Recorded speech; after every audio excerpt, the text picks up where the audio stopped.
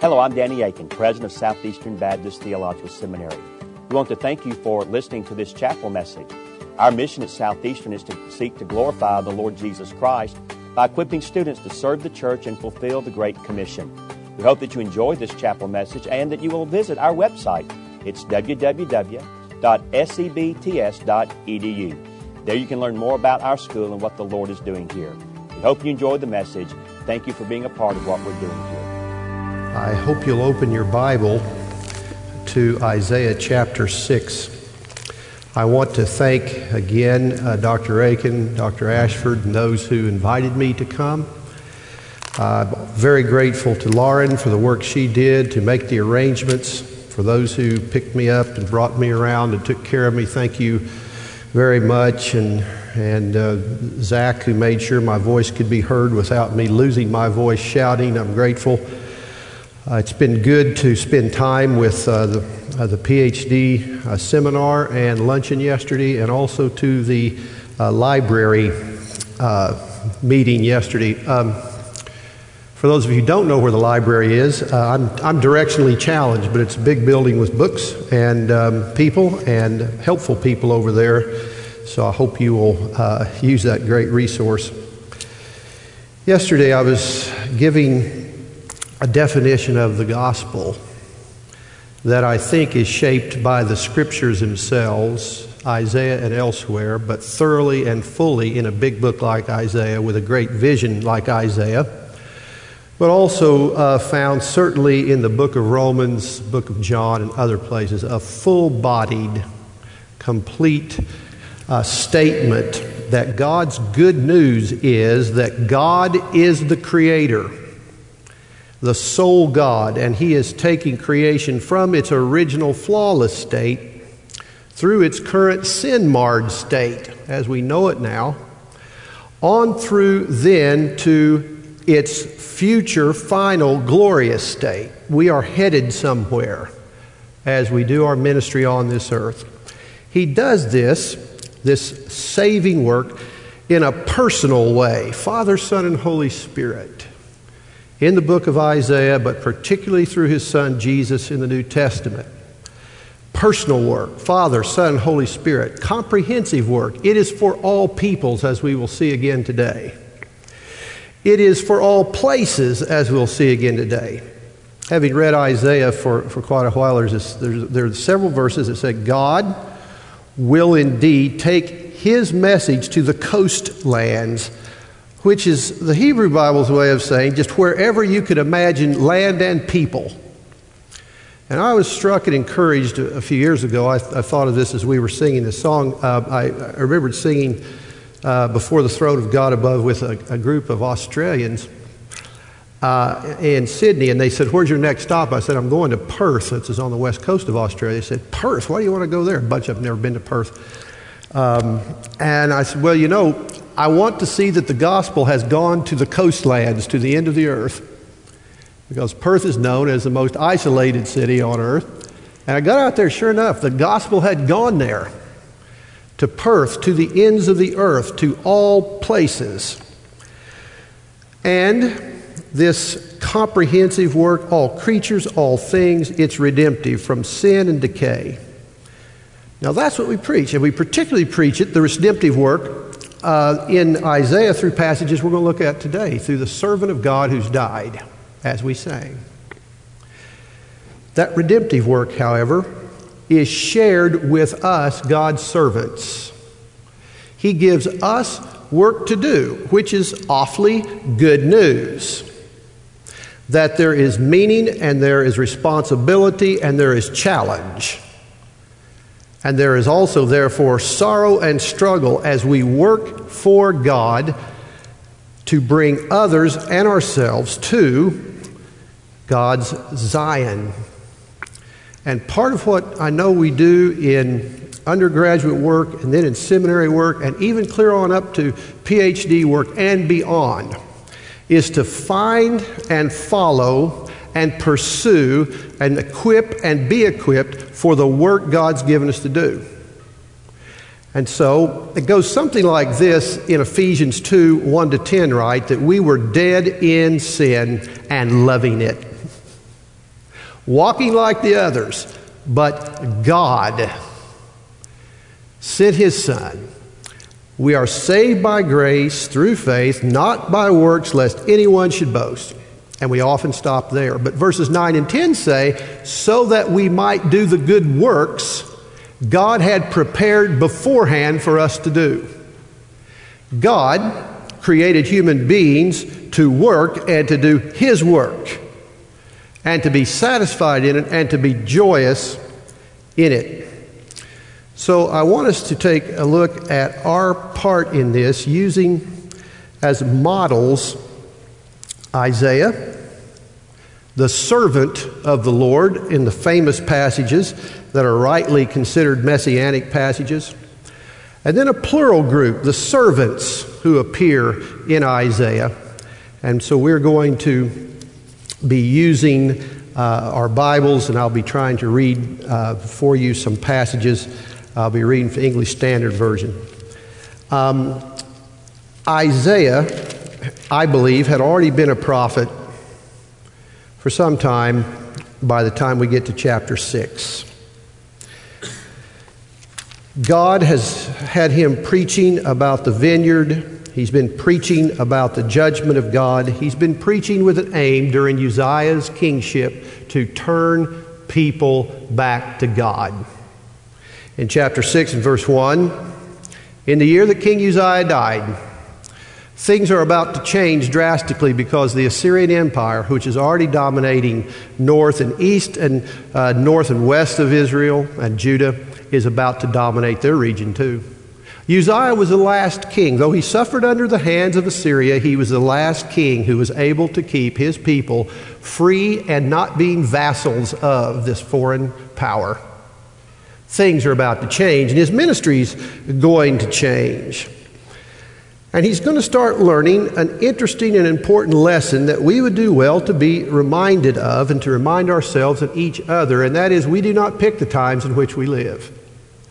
You might prefer to live back in the 19th century, the 18th century. I might prefer to live back in the 20th century. I kind of knew it fairly well, and now I'm a stranger in a new millennium. Well, I don't get to choose. My parents, more or less, in the power of God, decided what times I would live in. He's living in a time in which Judah's about to get swept up in history if they don't turn to the Lord. So these are the times, and all of this will affect our friend Isaiah as he goes forward. In the year that King Uzziah died, about 740 BC, I saw the Lord sitting upon a throne. We sang about that throne a minute ago, high and lifted up. And the train of his robe, or the hem of his robe, you know, just this bottom part of whatever robe you're wearing, just this bit of it filled the temple. The temple, as you know, was about 90 by 30, 3 stories high. That's a pretty big individual with a big, big robe. You're already beginning to get a sense of the scope of what he's about to see. Above him stood the seraphim, the burning ones. These are not chubby, fat, floating little cherubs, as we will see. Each had 6 wings. With 2 he covered his face, with 2 he covered his feet, and with 2 he flew. And they're zipping back and forth, one calling to the other, holy, holy, holy, different, different, different is the Lord of hosts, the Lord of armies. The whole earth is full of his glory. Tiglath-Pileser III, the king of Syria, has lots of inscriptions in which he says he's the king, the great king, the king of kings, the king of all kings, king of the east, king of the west, king of the north, king of the south, king, king, king, king, king. They were humble, the Assyrians. And they've instructed our own politicians sometimes. Holy, holy, holy is the Lord God of hosts. He's the real one, the whole earth. He's the real king. He's full of his glory, of his magnitude, of his heaviness, of his greatness. This is the king. And the thresholds of the foundations of the threshold shook at the voice of the one who called, and the house was filled with smoke. I do not wish to be in an earthquake. The testimonies I've heard of people who have satisfied my curiosity. The building began to shake, and the smoke fills the room, and the king has not even spoken yet. These are his lieutenants well, he's not really a bodyguard, is he? Who are those seraphim protecting? They're keeping Isaiah safe. Back, buddy, back, buddy. There is a God here who is holy, holy, holy. Different, different, different. He fills the earth with His glory. He's the real King. And as a place fills with smoke and the thing shakes, verse 5, Isaiah said, I said, woe's me, I am lost, or I'm undone, I'm unclothed, I'm a man of unclean lips. Bad thing for a prophet, right? My mouth's not right. I dwell in the midst of people of unclean lips. We certainly saw that yesterday in chapter 1. And my eyes have seen the King, the Lord of hosts. Then one of the seraphim flew to me, having in his hand a burning coal that he had taken with tongs from the altar. Now, I like that little bit. I always want to hasten on to where, verse 7, behold, this has touched your lip, your guilt's taken away, your sin's atoned for. So we have this six-winged burning thing with holding tongs with a bit of fiery coal in the tongs flying straight at Isaiah for his lips. I'm pretty impressed that he stood in there and took it, even if it's just a vision. And the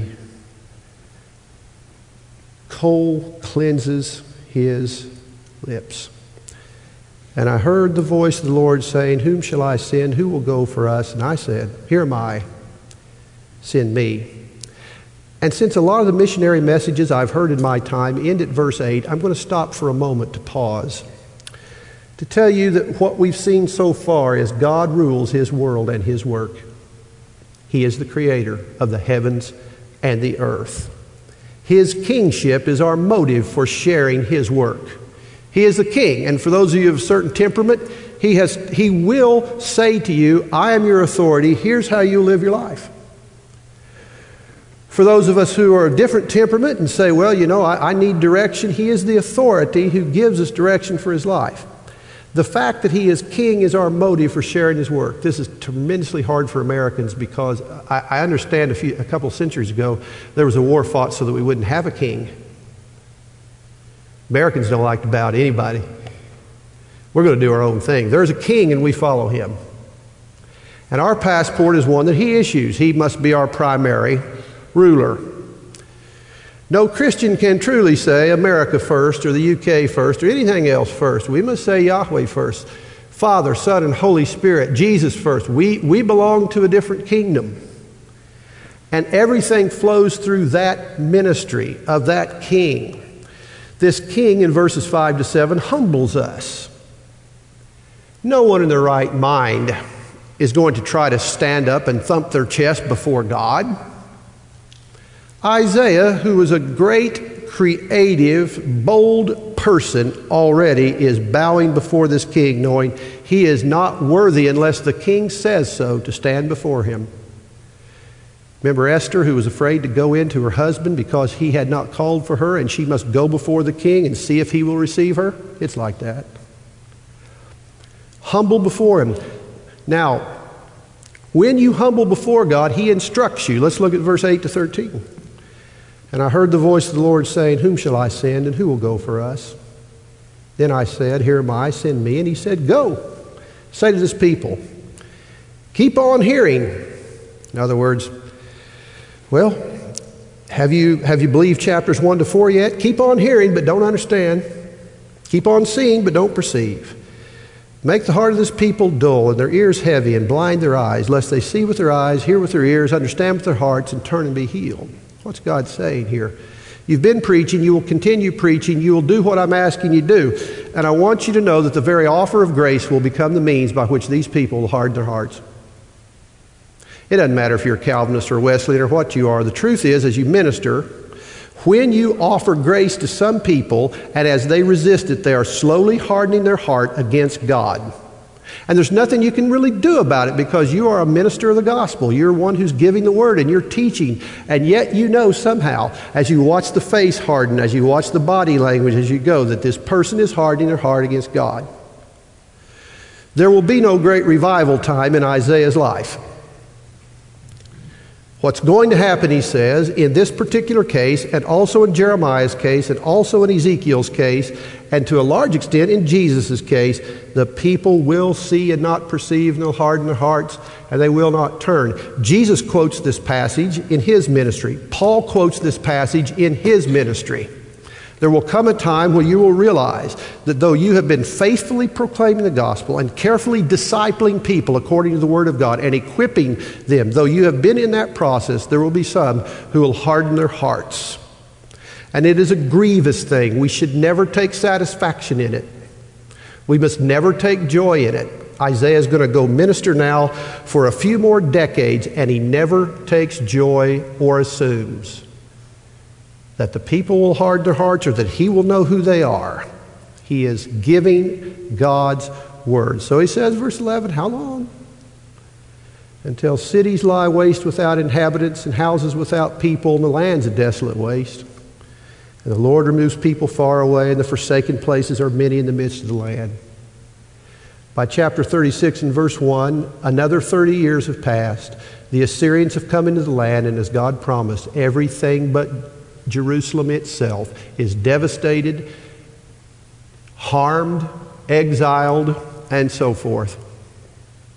He says, you're going to preach until there is just a little bit left of the country, and it'll be Zion, because that's the most important place. But that's what's going to happen to you. Until this happens, until God's judgment has, and his disciplining hand upon his people has happened. Then verse 13, and though a tenth remain in it, it'll be burned again like a terebinth or an oak whose stump remains when it's felled, and the holy seed is its stump. It's like this in Isaiah's time. Imagine your congregation like a great oak tree cut down, and this is of course how you do it. Some of you know this. You cut it down and you haul it away. I helped my dad just a few years ago do this task. We had done it a couple of times before, but growing up, but I was a grown man. I was watching. You cut it down, and then Dad said, okay, let's get the axes. And we got the axes, and we chopped up the stump, you see, and to beat the stump. And we took the chips out of that, and then you put some fire down in there, and you burn the stump as low as it would go. This is what this is talking about. Why? Because you don't want the tree to grow back, right? And so the Assyrians are going to cut it as low as they can. They're going to bring it as low as they possibly can. And yet, according to verse 13, Isaiah, there's wonderful news. The holy seed is in its stump. There is yet a remnant. There is yet a group. There is yet a holy people. And as I think about some of the messages I heard growing up about trying to get us to go to be foreign missionaries in general, they often made it sound like we were going to be going on holiday and riding elephants for fun, and I don't know what all. Now, I want to hasten to say these messages were typically not brought to us by veteran missionaries. As I talk to veteran missionaries and as I read missionary biographies, I am stunned by what people like Adoniram Judson or William Carey did. Or how many missionaries got close to the shore and lost their possessions in a shipwreck. Or how many other modern day missionaries, some of them on your faculty, who have found out what it's like to suffer a great deal, to go outside a culture and serve God. What do I know as surely as I know they suffered and did God's will? They were out there finding the remnant of God. Their holy seed is in his stump. Jesus says there are other disciples I have not yet, I will still call. But I want us to see that our motive is not the numerical success. Our motive cannot be that you will be a great successful prophet. Your motive cannot be, I would like to publish my stuff in the Bible like Isaiah. Our motive must be the King has sent us. The methods must be his methods. Because you cannot separate the end result from the methods and the means that you use. We only think we can use the different methods that are not God's and somehow have it come out clean. Isaiah is told to take God's word, and when God sends him to the king in chapter 7, that's where he goes. In chapter 8, when God tells him, it's time for you to be isolated and to teach the disciples I've given you. Chapter 8, verse 15 and 16. That's what he does. And so Isaiah, in so many ways, shows us a model for self-sacrificing service, so that Jesus and Paul would look to this section of chapter 6 and say, we understand our ministry now because of that text. We understand it. And I think Isaiah was ready for numerical success if God had granted it. I think he was ready to go. It was simply his time, his place. His faithfulness was what God required. Well, what about the servant himself? Let's go to chapter 42.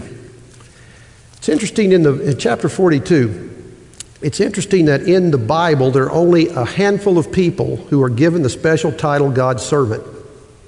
Moses is one of them. David's one of them. Abraham's one of them. Jacob's one of them. Mary asked that she be called just a servant of the Lord. Paul says, I am a servant of God. The doulos of Christ, the doulos of God. That was what he was trying to be. Job is called God's servant. But also people like Eliakim, believe it or not, in Isaiah 22, a guy who serves the king. He's a servant of God. David himself is the servant of God who would become the father of the lineage of the servant of God. But Israel is called the servant of God as well in chapter 41. Israel in the Bible is God's servant, and so is David. Throughout the Bible, the two are both characters in the story. Therefore, when we get to the servant songs of Isaiah 42, 49, 50, 52, so-called servant songs, we need to understand that there has always been in the biblical story not a problem saying who's the one servant who fits every single description, but that Israel has been God's servant, but God has a servant to the servant. How's Israel doing as a servant of God? Chapter 41, verse 8. Well, they've been overrun by the Assyrians. They've not been terribly faithful. They're completely discouraged. So verse 8, but you, O Israel, my servant, Jacob, whom I've chosen, the offspring of Abraham, my friend, you whom I took from the ends of the earth and called from its farthest corners, saying to you, you're my servant. I've chosen you, not cast you off. Fear not, I'm with you. Be not dismayed, for I'm your God. I will strengthen you. I will help you. I will uphold you with my righteous right hand. In 42, he continues to encourage them. He has a servant who will come to them. Behold, my servant who I'm upholding, my chosen in whom my soul delights. I've put my spirit upon him, and he'll bring justice to the nations. He will not cry aloud or lift up his voice or make it heard in the street. A bruised reed he will not break, and a faintly burning wick he will not quench. He will faithfully bring forth justice. He will not grow faint or be discouraged until he has established justice in the earth, and the coastlands wait for his law. Thus says the Lord God, who created the heavens and stretched them out, who spread out the earth and all who comes from it, who gives breath to the people on it and spirit to those who walk in it. I am the Lord. I've called you in righteousness. I will take you by the hand and keep you. I will give you as a covenant for the people, a light for the nations, to open the eyes that are blind, to bring out the prisoners from the dungeon, from the prison those who sit in darkness. I am Yahweh, that is my name. My glory I give to no other, nor my praise to carved idols. The Creator has said to his entire kingdom, his entire creation, I'm sending a servant. And he's the one who's going to bring righteousness to the nation, justice to the nations, that which we've always longed for. But we look at chapter 42 and verses 2 and 3. He's a humble servant king. The characteristics of chapter 42 are the same ones found in chapter 11. And here we're told that this is a humble servant king like David was. And notice in chapter 42, verses 2 and 3, which is quoted in Matthew 12, isn't it? The servant's not bringing attention to himself. He's not doing everything he can to draw others to him by calling out in the street and doing these things. So it's very interesting how Matthew quotes this, that Jesus is telling people who have been converted to him to not go and tell the story. And then Matthew cites this as if saying, you see, Jesus wasn't about promoting himself. Jesus was not about, how can I put it in current terms? Jesus was not about branding his ministry. Jesus was not about figuring a way to make himself famous. He was about making God known. I love the Gospel of John. Over and over again, Jesus saying, look, I'm just doing my Father's work. I'm working for Dad. And I want you to know who my Father is. And I want to go back to my Father. And I want to bring you to meet my Father. And at some point he says, boy, you know, it's going to be a lot better for you. I'm going to go away and send the Spirit. Jesus was a humble man. Jesus kept pointing to the others. And of course, the Spirit always points to Jesus. And God points to the Son and to the Spirit. They're all the Trinity. And I'm sorry, I know anytime I talk about the Trinity, I know one way or the other I'm committing some sort of church history heresy. I just don't know which one I'm doing as I try to describe the Trinity. But do you notice how humble Jesus is? Humility needs to become increasingly an earmark of the ministers of Jesus Christ. We're not always known for that, are we? In parts because, you know, people are kind to us. We're not careful. You know, Bruce gave me a nice introduction. I appreciated that. Most of what he says was factually accurate. It was very, very kind, very decent. And it was offered in a good spirit, and I took it that way. If we're not careful, though, we'll start saying, what a big deal I am. There'll be plenty of people in churches who will try to keep you humble, so if you're not careful, you'll try to exalt yourself. If you're married to a clergyman, if you're not very careful, you get defensive for the sake of your spouse and do everything you can to give them power. Jesus let the Father give the power. Jesus was not shrinking back from brisk dialogue. He was not getting pushed around, but Jesus had no intention of exalting himself above the Father. How is it with you? The Creator has stretched out the heavens and the earth. He's given us a servant to proclaim. Do we make him first? Chapter 49. Chapter 49, verse 1 is a point at which God sends his servant, I believe this is the heir of David, to his servant Israel to help it. And that is the biblical story. God sends his son to Abraham's descendants. Chapter 49, verse 1, listen to me, O coastland, give attention, you peoples from afar. The Lord called me from the womb, from the body of my mother, he named my name. He made my mouth like a sharp sword. In the shadow of his hand he hid me. He made me a polished arrow. In his quiver he hid me away. And he said, you're my servant, Israel, in whom I will be glorified. But I said, I've labored in vain. I've spent my strength for nothing in vanity. Yet surely my right's with the Lord, my recompense with God. Now verse 5, big transition. Now the Lord says, he who formed me from the womb to be his servant, to bring Jacob, that is Israel, but that other servant back to him. That Israel might be gathered to him, for I'm honored in the eyes of the Lord, and my God has become my strength. He says, it is too light a thing that you should be my servant to raise up the tribes of Jacob. Too light a thing to achieve what all the prophets worked their guts out for decades to achieve. That's too light a thing for this servant. He's capable of doing more work. He's able to do even more. I'll make you a light for the nations, that my salvation may reach the ends of the earth. That was also promised in chapter 42. To the nations, to the peoples, to all people that God created. This missionary servant reconciles God's people to God and then brings light to the nations.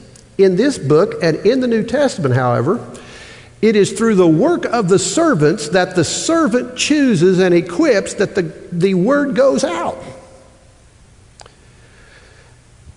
The Apostle Paul in Acts 13 is giving a great gospel sermon, and he's giving it in a synagogue, and he's giving it to people who are aware of the Old Testament, and he's giving it to people who are Jews and who are God-fearers. And so he starts with Abraham, and he runs the story of creation, the story of people of God, to the point of David. He tells them God has promised the son of David. He tells them who Jesus is. So he starts with Abraham, and he gives us a great gospel message. And the Jewish people he's talking to there reject this story, reject this call, reject Jesus. And he says, well, the Gentiles who are in the group, probably the God-fearers, they want to hear more, so we're going to talk to them. And then he quotes this passage, Isaiah 49. And he says, basically, I'm God's servant, taking the servant's message to the ends of the earth. The missionary Paul got his idea for what kind of missionary he ought to be from Isaiah 49. Other passages too, but right here he quotes. Now then, he reconciles God's people to God and brings light to the nations. Turn to chapter 50, to the next chapter, and to another servant image, all of which come together. Verse 4, the Lord God has given me the tongue of those who are taught, that I may know how to sustain with the word him who is weary. Morning by morning he awakens. He awakens my ear to hear as those who are taught. The Lord has opened my ear, and I was not rebellious. I turned not backward. I listened to God, and I've taught the people. That's what I've been doing. Listening to God, teaching the people morning by morning. Verse 6, I gave my back to those who strike and my cheeks to those who pull out the beard. I hid not my face from disgrace and spitting. But the Lord God helps me. Therefore I've not been disgraced. Therefore I've set my face like a flint. I know that I shall not be put to shame. He who vindicates me is near. Who will contend with me? Let us stand up together. Who is my adversary? Let him come near to me. Behold, the Lord God helps me. Who will declare me guilty? Behold, all of them will wear out like a garment. The moth will eat them up. So who among you fears the Lord and obeys the voice of his servant? Let him who walks in darkness have no light. Trust in the name of the Lord and rely on his God. Behold, all of you kindle a fire, who equip yourself with burning torches. Walk by the light of your fire, and by the torches you've kindled. This you have from my hand. You shall lie down in torment. It's a mini version of what we read in chapter 65 yesterday. This servant saying, I was faithful to open my mouth and teach God's people, even through persecution, even through striking, even through trouble. This is a persevering, suffering, persecuted prophet servant. He keeps on teaching God's word. Understand that God determines what we do with our lives and where we go. As I said yesterday, a lot of you long to go to foreign countries to share the gospel, and many of you will do that. God put it in your heart. Some of you long to do that, and God will tell you what he told the man he cast out the demon. You go home and tell. You go home and tell. James, the brother of Jesus, spent his ministry in Jerusalem, right? Right up to the end of the time when it fell in 70 A.D., ministering to the city where he had lived his life. If tradition is correct, and I like it a lot, Thomas went to India. I wonder if all the old jokes come out. He got on the boat and said, I wonder if we can get there. Or maybe Thomas just said, you know what? I once doubted something I never should have doubted, and hey, we're not only going to get to India, we're going to get there on time. I don't know. But he, by tradition's sake, was taken far away. And then Jesus, is instructing, Jesus raised from the dead, is instructing the disciples, and I love it. He says to Peter, 3 times, feed my sheep. Feed my sheep. And by the way, he says, when you get old, they're going to haul you away where you don't want to go. And he points to John, doesn't he? Hey, and what about him?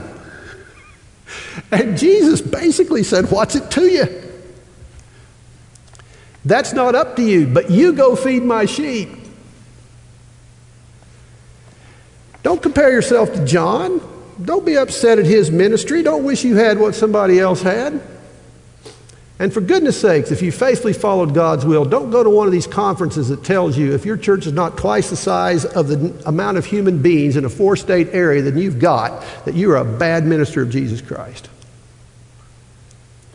If you're faithful and God gives you 40 people in a 40-person town, if you're faithful and God gives you, help us all, 2,000 or 3,000 people in a 1,000,000-person town like my pastor serves, we're going to be faithful. We're going to be faithful. God chooses that. You are to go wherever God tells you to go, to serve however God calls you to serve. But His sovereignty is primary. And by the way, how does He have you do this? By being a persevering, teaching pastor. What are some of the standards for being a pastor? I've read lots of books that puzzle me because they don't talk about the things the Bible talks about. The Bible says, are you hospitable? Are you not a brawler? Are you able to manage your household well? Are you a learner? Are you apt to teach? Apostle John put it this way, do you love the brothers and sisters? One of the things that irritates me about certain models of church that are disembodied is that I take offense for people like you, because the truth is, if I've got my head on right and my heart toward God, if you are a faithful person who meets those qualifications, who will teach me and my family the Bible, I have no excuse not to listen to you. I don't need to beam in somebody famous from somewhere. I have no reason not to listen to you, who, by the way, would actually touch me and touch my family and be there incarnationally.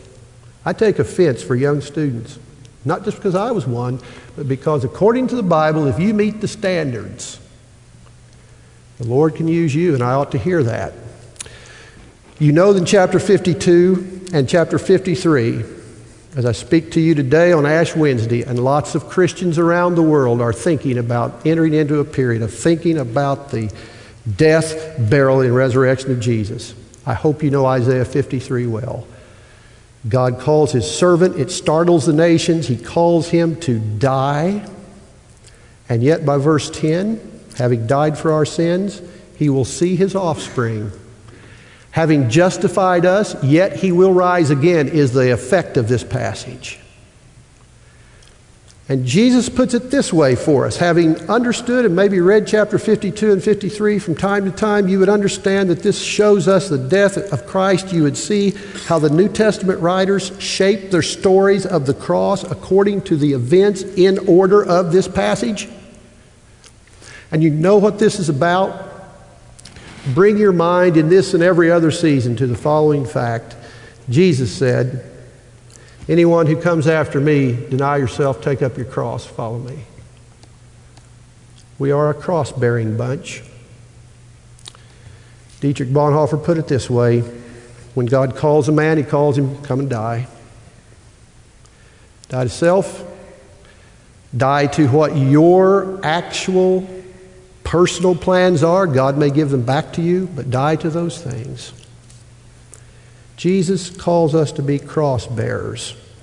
And that means we will suffer for the sins of others in ministry. We'll suffer for the sins of others in seminary. We'll suffer for the sins of others in faculty meetings. We'll suffer for the sins, and we will bear those sins for one another. And we will take the cross to the world. The Christian's power is in the cross and in the resurrection and the power of the Holy Spirit. This is what Isaiah is teaching us.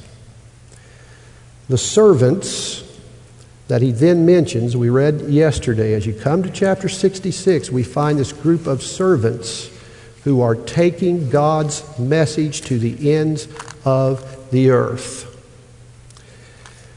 If you look at chapter 65, the text tells us particularly in chapter 65 and verses 1 to 16, my servants who trust in me, I will protect, I will lead, I will guide, and I will give them the new heavens and the new earth.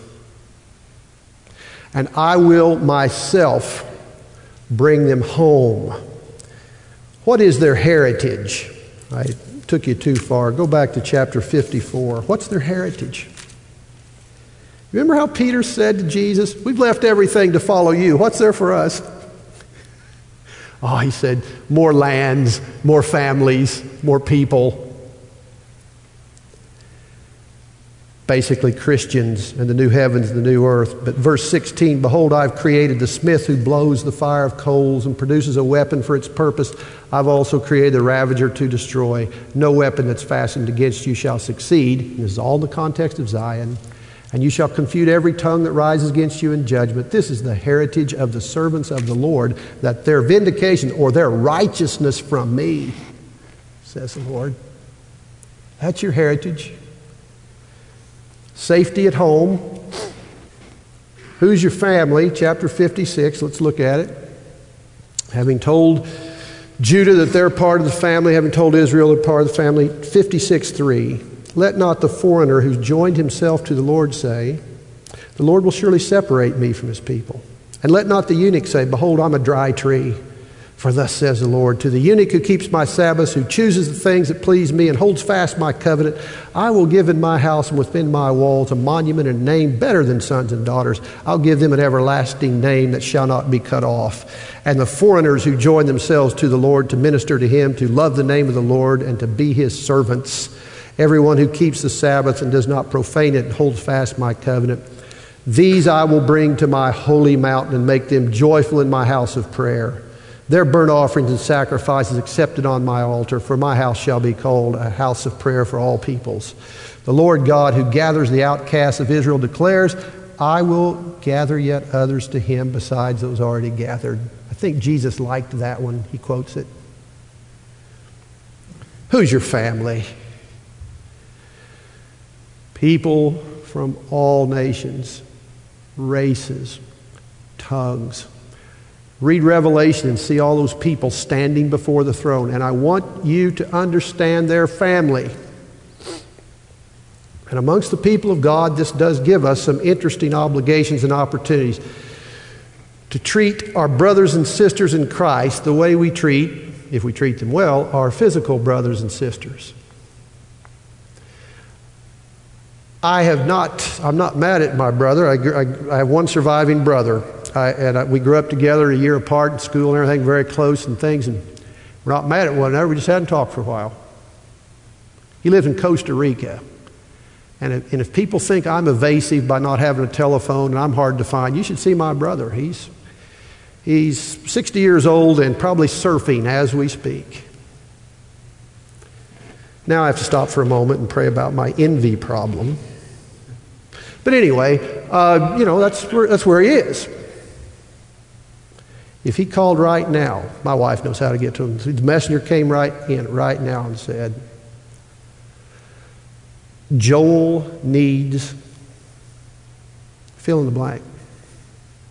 What do you do for your brother? Have 3 sisters. Really close to one, very fond and in touch with the other 2. Suzanne, Sarah, and this is actually her name, Sunday, needs. Fill in the blank. What would you do for your brother and sister? What would you do for family? You and I are brothers and sisters in Christ. We are the body of Christ on earth. We will spend eternity together, and I think it's going to be a lot of fun. For we'll be in a new heavens and new earth, right? What's that look like?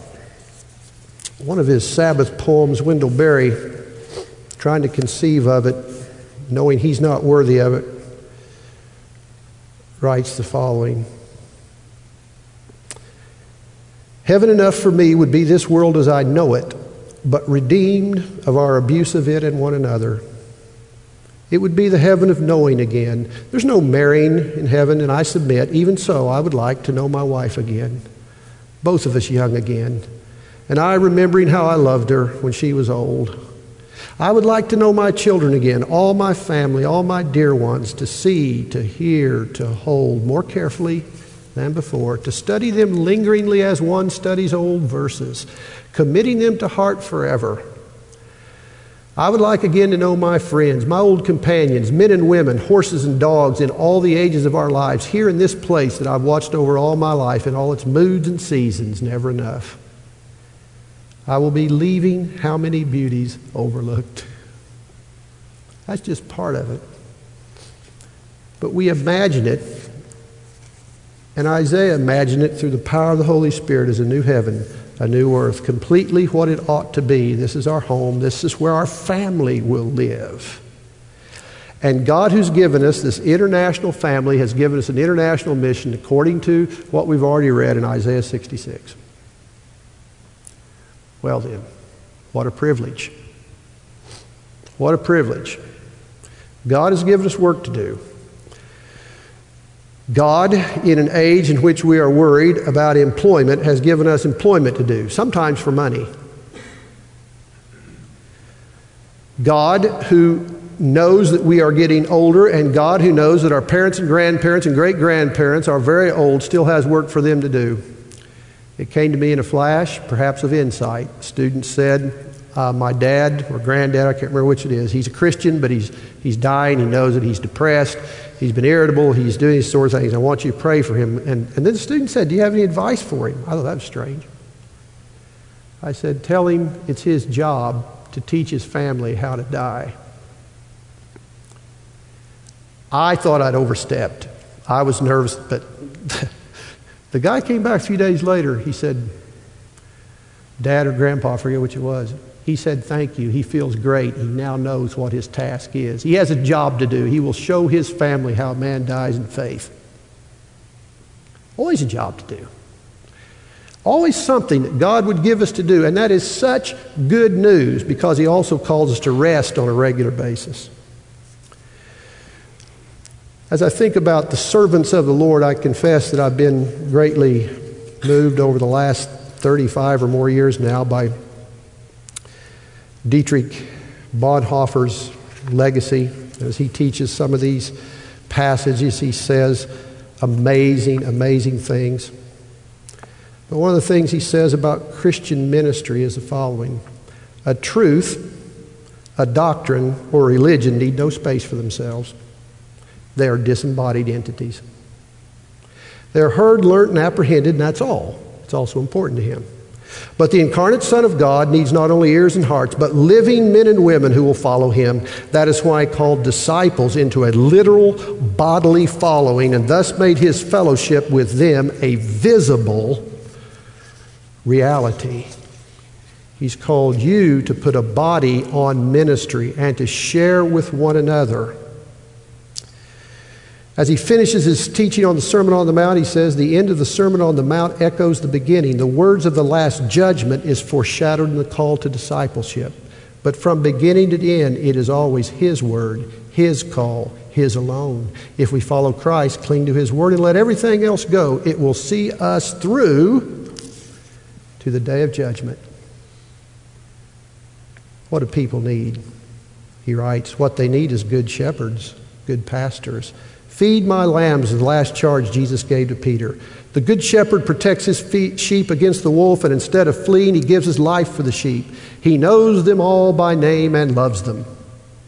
He knows their distress and their weakness. He leads them gently, not sternly to pasture. He leads them on the right way. He seeks the one lost sheep. He brings it back to the fold.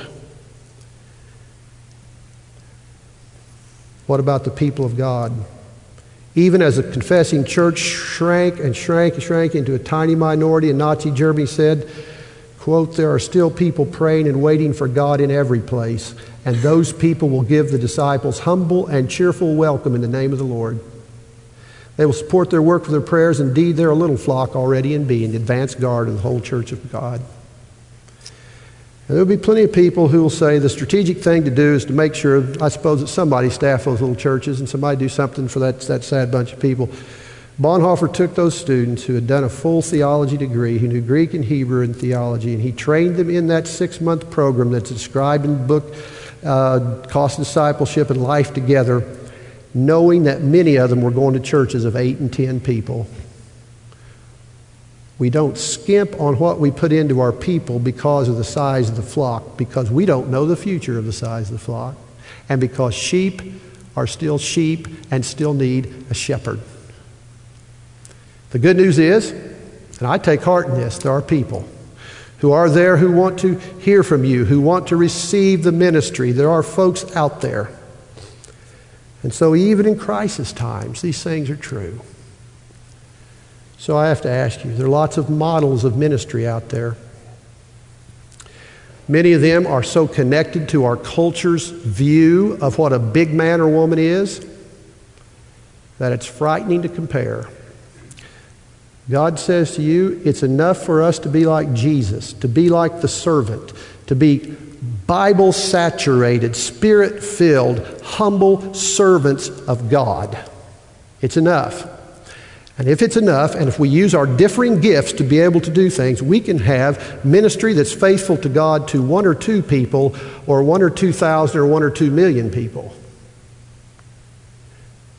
But if we're trying to do the wrong thing, and to get God to serve our career, or to get the church to serve our career, or to get the seminary to serve our career, I greatly fear, as Bonhoeffer once put it, you will not advance in the right direction by running to the rear of a moving train. Go the right direction from the start. Commit to the service of God, and the gospel will follow as you bring others who trust Christ and you disciple, that you will see in Zion, and it will be a nice reunion. Let's pray. Father in heaven, for these brothers and sisters who are teaching and learning and serving alongside one another here in this place, I ask your richest blessing. Would you please link them to the ministries that they're doing through your walk with them and their walk with you and the fellowship of one another? Would you link all of this in the name of Jesus for the kingdom's sake? Thank you for what you teach us. Thank you for how you lead us. May we grow and develop and encourage one another today in Christ's name. Amen. Thank you again for listening to this chapel message from Southeastern Baptist Theological Seminary. If you are thinking about theological education on the undergraduate or graduate level, including doctoral studies, we hope that you consider us. If you also find these chapel messages encouraging and a blessing to your walk with Christ, we hope that you will consider financially supporting Southeastern. Our graduates are literally serving the kingdom across this globe, working to carry the gospel of Jesus Christ to a lost and dying world. Your gifts will help to train more, and they will serve as a worthwhile investment in God's kingdom. You can find more information about attending Southeastern or supporting us financially at www.sebts.edu. We covet your prayers and trust that God will bless every good work you do for His glory. Thank you for joining us in our chapel services.